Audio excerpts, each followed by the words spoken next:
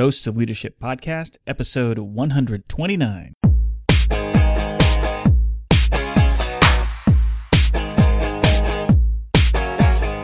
Welcome to another episode of the Dose of Leadership Podcast, the show that brings you inspiring and educational interviews with today's most relevant and motivating leaders. Each episode is dedicated to highlight real-life leadership and influence experts who dedicate their lives to the pursuit of the truth, common sense, and courageous leadership. And now, here's your host, Richard Ryerson. Hey, welcome to the Dose of Leadership Podcast. This is your host, Richard Ryerson. Thanks for tuning in, as always. Hey, before we start with the interview, I wanted to ask you, are you looking for a leadership coach? Have you ever thought about leadership coaching? Here's your chance. I'm offering free 15-minute consultations. If you're interested, you can send me an email at richard@doseofleadership.com and just put in the subject line coaching, and we'll set up a free 15-minute engagement to see if coaching would be a good fit for you. I specialize in helping especially business owners and executives, but it can be any type of individual, any type of professional, any of you out there who are searching for greater significance, confidence, and leadership accountability in all aspects of your lives. I think some of the biggest problems that I see that people are facing out there are stagnation and mediocrity in their personal and professional life. We're all searching for greater significance, a limiting self-belief, a self-image, and a lack of confidence that's preventing us from living out our convictions. Again, a free 15-minute consultation. Just send me an email with your info, and in the subject line, put coaching. And again, it's at richard@doseofleadership.com. Again, thanks for tuning in, and here's the interview. What a thrill it is for me to have Becky Halstead on the show today. She's a retired brigadier general, and she founded her own leadership consultancy company called Steadfast Leadership, and that was following 27 years of service in the U.S. Army and 1 year as the executive director for leader development with Praevious Group Incorporated. She specializes in inspirational and motivational speaking, developing leader training programs, leader coaching, and mentoring, and she's the author of a brand new book called 24/7, The First Person You Must Lead Is You. Some of her significant achievements: she was honored to be selected to attend West Point in 1977, entering with the second class of women and being the first kid from her hometown to graduate from West Point. And she was blessed to be the first female graduate of West Point to be promoted to general officer in 2004. She served in command and in combat as the first female commanding general at the strategic level of leadership in Iraq, leading 20,000 soldiers and 5,000 civilians from 2005 to 2006, which was a first for our Army and our nation. In 2007, she received the National Women's History Project Award for Generations of Women Moving History Forward. Becky, what an honor to have you on the show. Welcome to Dose of Leadership. Well, thank you for inviting me to be here with you today, because I find these conversations exhilarating, so I'm really happy to be here, Richard. Thank you for the invite. Well, it's so fun to talk to particularly former military members, and it's always fun to talk to really at the high level. Obviously, I did 10 years, made it to the field grade level, but all the way up to the top at general levels. How did it all start with you? Go back. I hit a couple great high points in the bio, but how did it all start for you, and how did you get so passionate about leadership? Well, before I start that, please let me just say, in case it gets lost somewhere in these 30 minutes, thank you for your service to our nation, okay? Because, success is a team sport, and, I remember well being an Iron Major and how important those majors are in everything that we're doing on our daily operations. So thank you for your service, okay? Well, thank you very much. Yes. So, the way it all got started for me, I was in a junior in high school. My mother was reading in the newspaper that they were opening up the military academies to women. And so that was 1976. And as she's reading the article, she says, "This sounds just like you." And I looked around the room, and my brother was not present. My two sisters were not present. It was just me. I said, "Mom, that sounds just like me. What are you talking about?" Because where have you been through my whole high school? I'm going to go to Ithaca College. I'm going to be a physical education teacher and a coach. That's all I wanted to do. I wanted to live in the gym. Now, by the way, I'm 5'1.5". I just think I'm tall. But when you come from a town, country town with no traffic lights, you can be a star athlete, because all you have to do is show up. Right. So that's what I wanted to do. And my mother, we call her the Renaissance mom, because what mother in 1976 is pushing their daughter, right, to go into the military, let alone an academy? So I made a deal with her that if she would help me write the letters and, go through the whole process of, writing letters to the congressmen and senators and filling out applications, that I would try. And as I read more and more about the academies, I was feeling pretty good that my dream of going to Ithaca College would come true, because I didn't think that I would ever get accepted by the academy. Wow. You know, I mean, the prerequisites were just, in my mind, too overwhelming. I was an average kid. I kind of did good at most things, but I wasn't great at any one thing.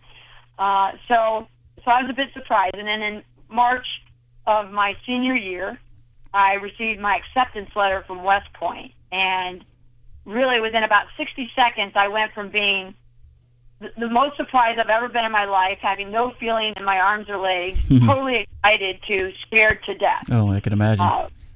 But I did, you know, I did feel like, you know, God would not give me this opportunity if it wasn't a door that was meant to be open for me. And so I thought, well, how can I not accept this? You know, I need to at least try.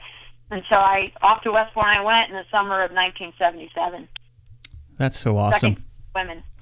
That must have been, you know, and of course, you know, as the father of 4 daughters, I love showing examples of, you know, women who were on the kind of the cutting edge of doing something unique. There you were on the front lines at West Point. Talk to me about some of the difficulties, some of the surprises, and maybe some of the difficulties it was of being in that early stages of that. Well, I think one of the surprises, a little bit, even though I'd read a lot about West Point, is your last day of high school and being at home. Now, I grew up in New York, so our last day of graduation was, you know, like the last Saturday of June.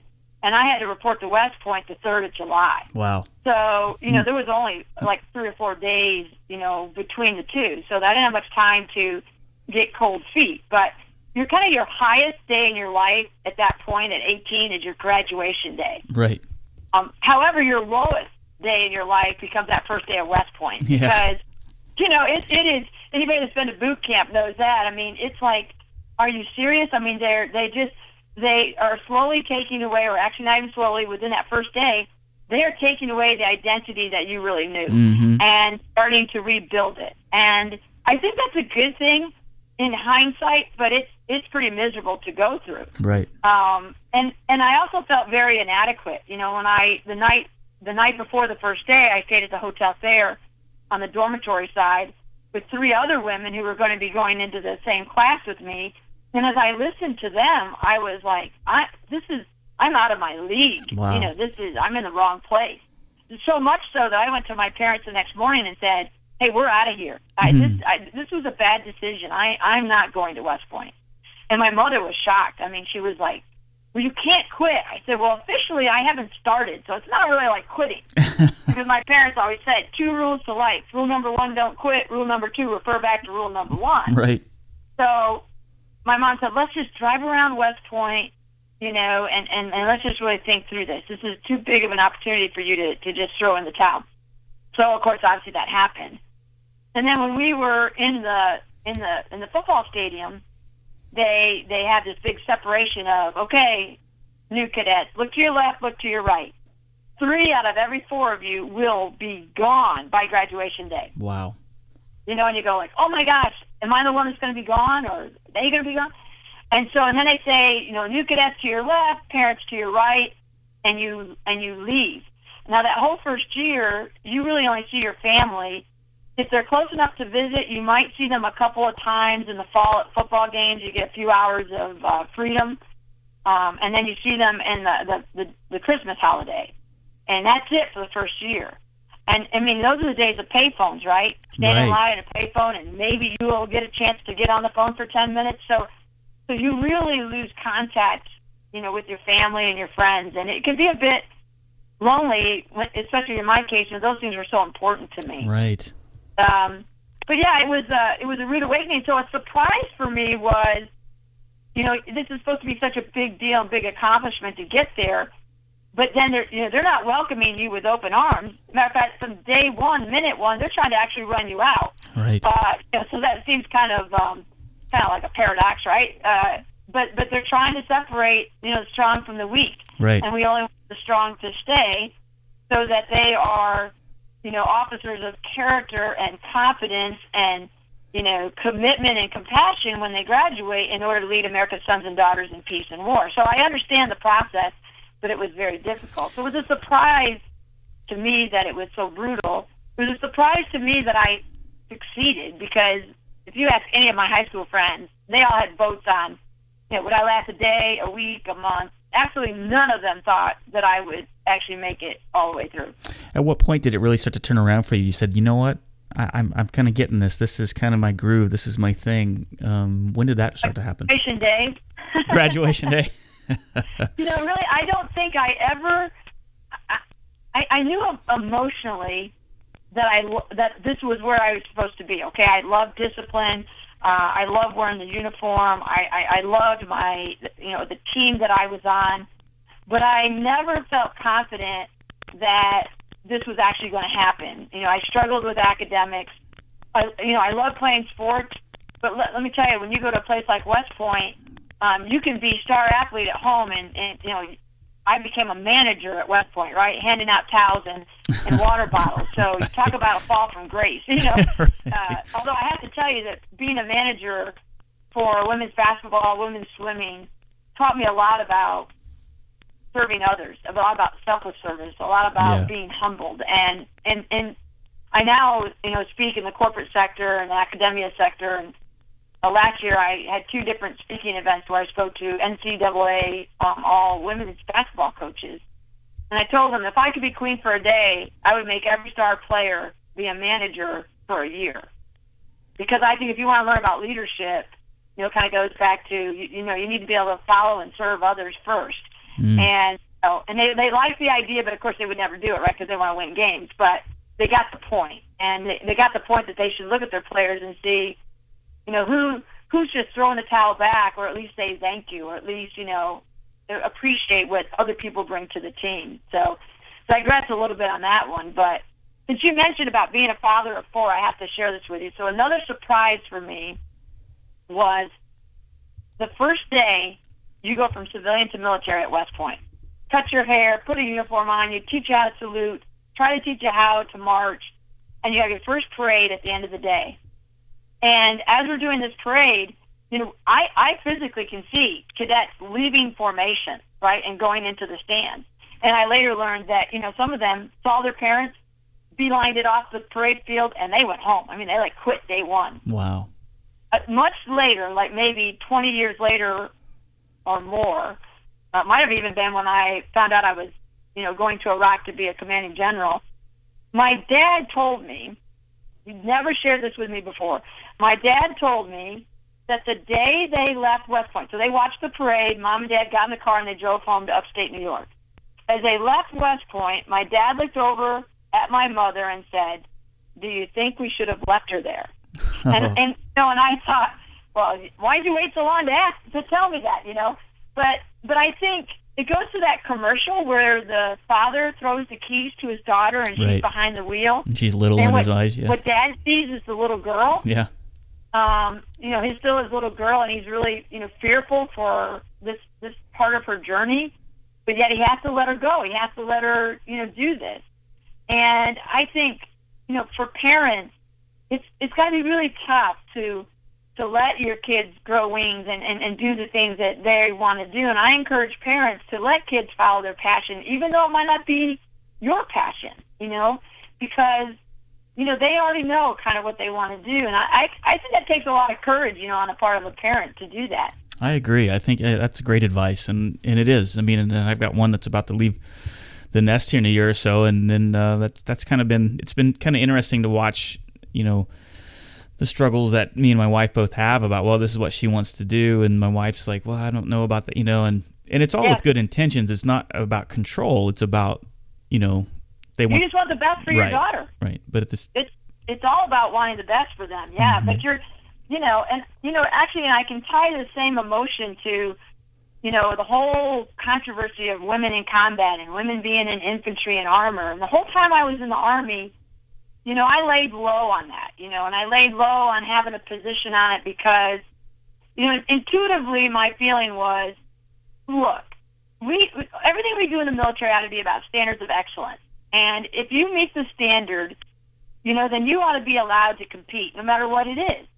But because I personally did not want to be infantry, I just said I'm not going to get involved with that conversation, because I don't want to be infantry, so I'm just going to say I'm not going to promote the thought or concept of women being infantry. And it really took until I retired and I was speaking publicly in Manhattan, and a lady came up to me and she says, I'm really confused because you said you led in combat, that you had 20,000 soldiers under your command. And my daughter texted me and said, well, Mom, you must have that wrong because women can't be in combat. And it was at that was a turning point for me that said, wait a second. We have such a misconception about what our women are doing in the military and how they're serving in Iraq and Afghanistan now. And I got to be part of making sure we change that. And just because I didn't want to be infantry doesn't mean that that's the wrong answer for our military, So it kind of falls into all those things. I think that when you start looking at, government and policies and everything else, it might not be what fits me, and I know when I went off to Iraq, I talked to my parents and I said, look, there's no doubt in my mind, Dad, that if you could trade places with me right now, you would trade places with me because I know your heart, and your heart is like, I do not want my little girl going to Iraq, commanding this huge mission and all these people in harm's way. And I know you don't want that, but my entire military career, you have been there for all the fun things, the promotions, the parades, the ceremonies, and you and Mom have supported me every step of the way.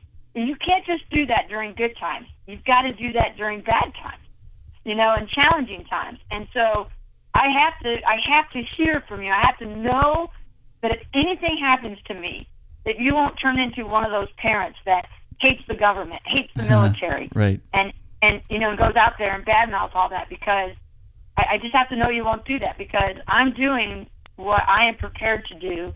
And I am prepared because of your unconditional love and support all these years. And that was really important for me to know. Well, that's great.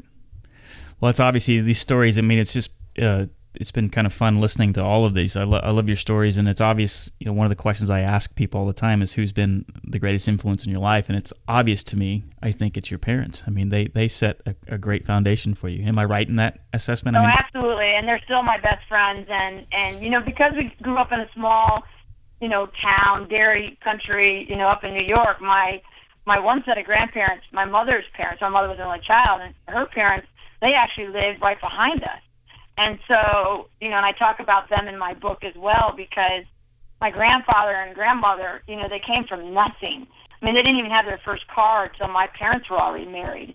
They had nothing in terms of material things, but they had everything in terms of values. Right. And I loved to listen. I would sit and just listen for hours to my grandfather tell his stories about working on the railroad and my grandmother going to Canada as a 20-year-old girl and living in a rail car and doing church ministry. And so there's kind of been a family of storytellers, I guess, for a long time, and maybe I really inherited that from my grandparents. But and they were so patriotic. I mean, every day, my grandfather would come down to the house, get the flag, go outside, put Old Glory to the top of the flagpole, and I would just stand there and watch or help him.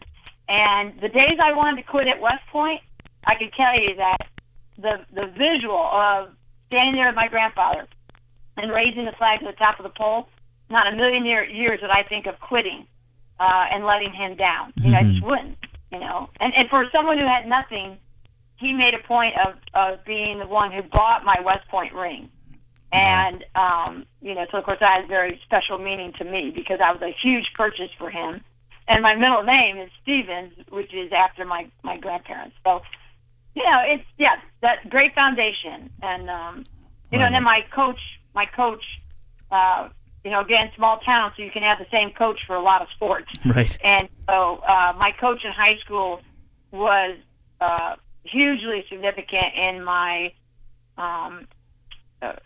development and my passions for team sports and everything else. And she was actually killed when I was in high school, and I write about that in the book and what just how traumatic that was for me and how I did not deal with it well. and you don't always know when you're going through a challenge today how you're being prepared for the future. Right. But it really took until I was dealing with my soldiers dying in combat and having their buddies die in combat to understand that the emotions and the devastation and everything that I felt in high school, how important it was going to be for me to help them lead themselves through it.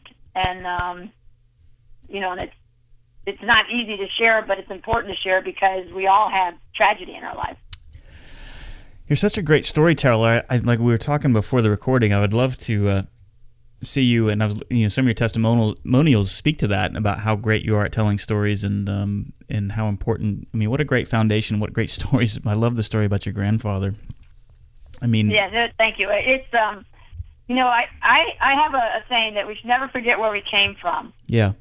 It's easy to get caught up in the status of a position that you're in at work or a particular rank, or accomplishment of, people go, oh wow, you're an author.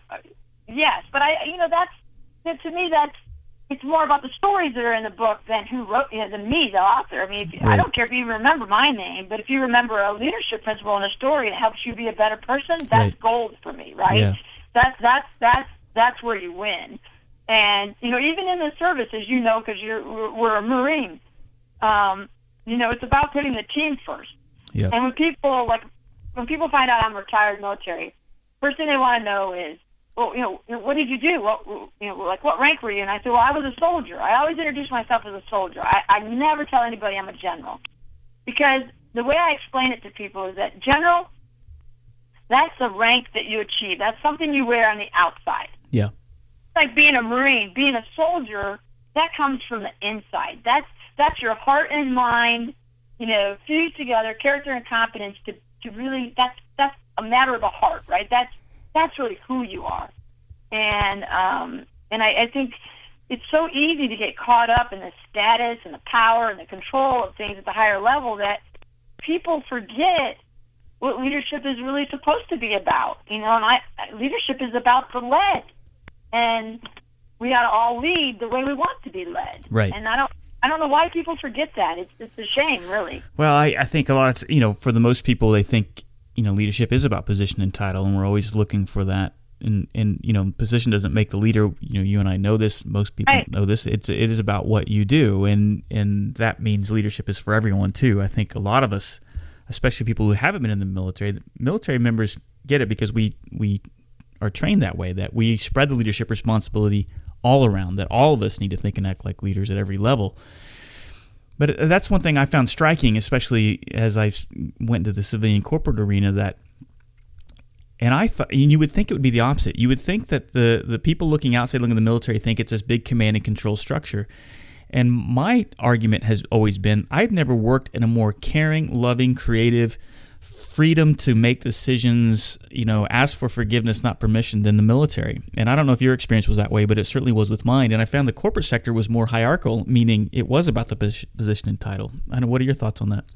No, I totally agree. Now, I would say it depends, so I had 27 years in the military, moved 18 times, and I always say I was mentored and tormented by some of the Army Yeah, staff. you're absolutely right. Okay?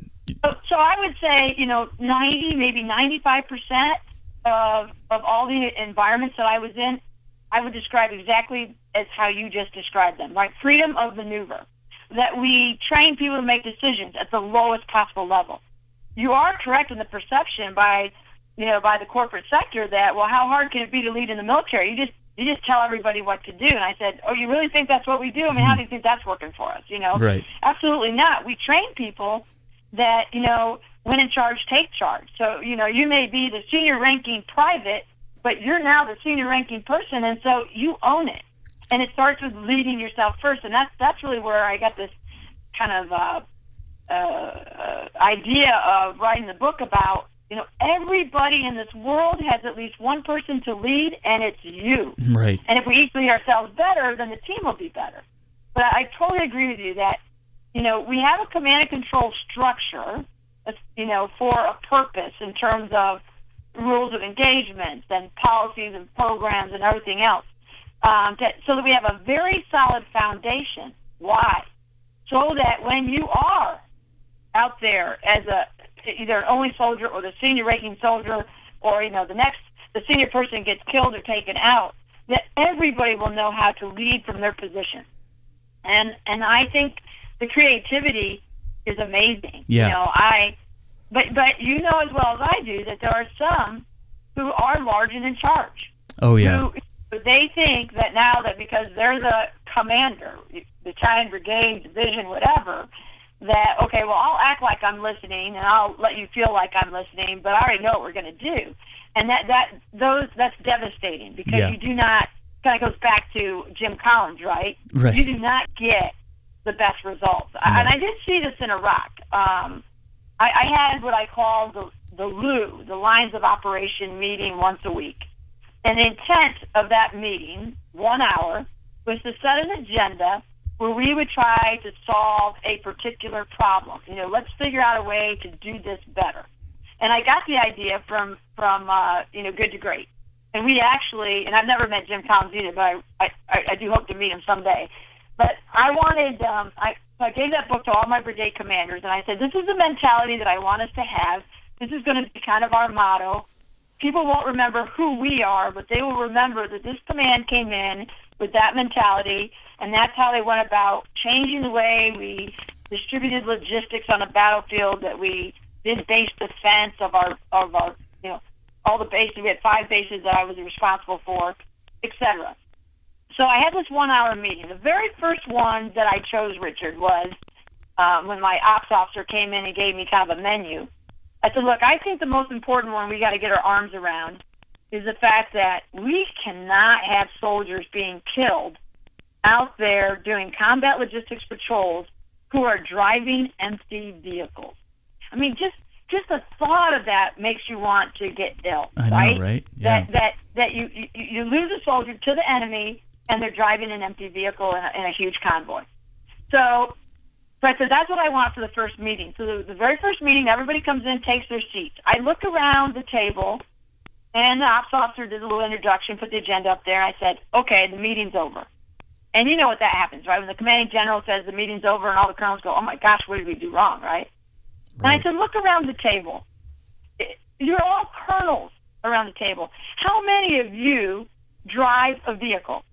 How many of you are a convoy commander? How many of you give the battle update, the enemy threat, the safety briefing in the motor pool before they roll out? None of you. How can we ever get to the best solution if we don't put the right people around the table? I said, I want sergeants in here. I want warrant officers in here. I want first sergeants in here, because they're the ones who are executing the mission at that lower level. And if we bring them into the equation, they know what's going on, and a whole bunch of things happen from that. Number one, at the lower level, they realized the senior level was listening to them. When we came up with new procedures, they knew that they're the ones who came up with them. And so now we're executing them, we're putting them into action. What happens? They go back and go, well, if they listen to us on that, what other things might they listen? So they become part of the solution instead of part of the problem. They own the solution, and they go out and they execute it with much greater, tenacity and pride. Right. And it was fascinating to watch. I mean, I loved it. Well, you're hitting at a point. I gave a presentation last week. Did some leadership training at a company, and this is what we talked about. And they called me and they said, we really want to talk about and bringing in these they're basically field commanders for this company. And it's like we're having problems getting them to think strategically. I mean, they're down in the weeds, and I'm like, yeah, it's a common problem. Every company has that problem. And I spent a whole hour talking about commander's intent. And it's one of those things that I just kind of, even now, I kind of take it for granted, but it really is at the heart. And what you were talking about there really is at the heart of that, is we at this level, especially at the highest level that you were talking about, the strategic level, you should solely be focused on the outcome, on what you want to accomplish, the outcomes, and leave it up to them to come up with the how. And by you bringing in those kind of the people that were on the front lines, in a sense, that's how it's going to get solved. If we're around a table thinking that we're going to come up with the plans and that's what drives me crazy, is like we shouldn't be doing the detailed plans. We should be thinking about the intent, the outcome, the why, and the outcome we want to achieve and why we want to achieve it, right? I mean, that's how you get the people to make decisions in your absence, because otherwise you just kind of make them impotent in the field, and if they don't know why they're doing what they're doing, I mean, that's how you stifle initiative, and that's how you breed stagnation and mediocrity, in my opinion. Absolutely, and that's how you get the bad reputation of you got to control everything. Right. Yeah. And so I'm a speaker for Thayer Leader Development Group. I don't know if you're familiar with them. It's on my website. Thayer, yeah. But when I teach classes for them, I keynote for them, and I'm also a senior advisor. And they bring corporations into West Point, and they have a great leader development program there. And I have taught Commander's Intent several times, and I actually use this particular example for Commander's Intent, because what we do is I don't want to teach them what to think. I want to teach them how to think. Right. And so it's a great tie-in for thinking strategically but getting tactical results. And it's just fascinating. So I'm glad that you're doing that, because there's a lot of goodness about the structure that we've had in the military, and Commander's Intent and leader philosophy, and all those things are very, very important. Yeah, I love it. I'm looking at the clock here, and we're running short on time. One thing I was looking at, on your website, you have a reading list, and I love it. We share a lot of the same books on our shelf. But it was interesting. The first one that you had was the Bible, and I love that you put that there. And again, I'm not the most churched guy. Right. And I even said this in my presentation to this group last week too. And it's kind of like when I talk about the Marine Corps and the lessons I learned. I'm not asking you to be a Marine, but I am asking you to look at this idea of spreading the leadership responsibility to the lowest levels, of decentralized decision making, yada yada yada. It's the same with the Bible. I think especially as I've gotten older and I looked at it, and especially as I became certified with Maxwell. He's the one that really kind of taught me this, that there's no greater leadership book than the Bible. There's so many examples of leadership lessons that you can glean from that. And I think the leadership that we're all craving, the one that we look that is so lacking in society, is this idea of service, sacrifice, and selflessness. And that's what the Bible really teaches us. Give me your thoughts on that. I totally agree. And the thing about the Bible that's very enduring for me is, in some church sectors it's called the living word. When you think about that, you go, living word. Why the living word? And it's because, think about how long the Bible's been around, and yet still one of the best sold books, and all the stories that are in there. And I like to look at leadership as leader-led legacy, right? So the legacy that Jesus left with his disciples, and the fact that he was a leader, but he was also being led by God, and so I just think the Bible has the best principles of leadership available to anybody. And when you think about John Maxwell's books, so many of his principles come right out of the Bible. Right. He has the Bible that he's done leadership principles in. I actually own that one as well. And so I like the concept of the living word, because no matter how many times you read the Bible, you get something different out of it. Right. Why do you get something different out of it? I always laugh about this when I'm in church. I'm like, okay, I've read that Bible verse 1,000 times if I've read it once. And all of a sudden, the light turns on, and I go, that's what that means. Well, it's always been the same words. The difference has been my own heart and mind has changed. And that's why I think it's so fascinating about leadership, is that leadership ought to be new and exciting every single day. Why? Because of the people that come into your life, because of the knowledge that comes into your life, because of your own responsibilities, changing over time. And I think that's what makes the Bible even more grand, is that, every time you read it, you get something new out of it, because your heart and your mind are coming from a different place than they were yesterday.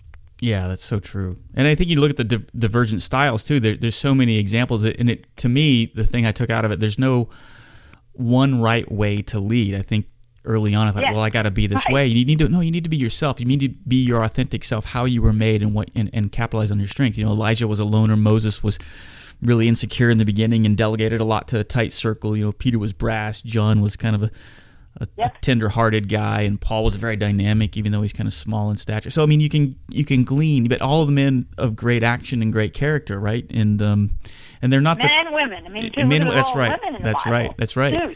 And but I think all the different leadership styles, and I'd go even a step further, because sometimes leaders forget that they're the ones who have to change the way they're going to lead someone based on who they're leading, right? Right. I mean, some people who got hit over the head with a 2x4 and others, they get it.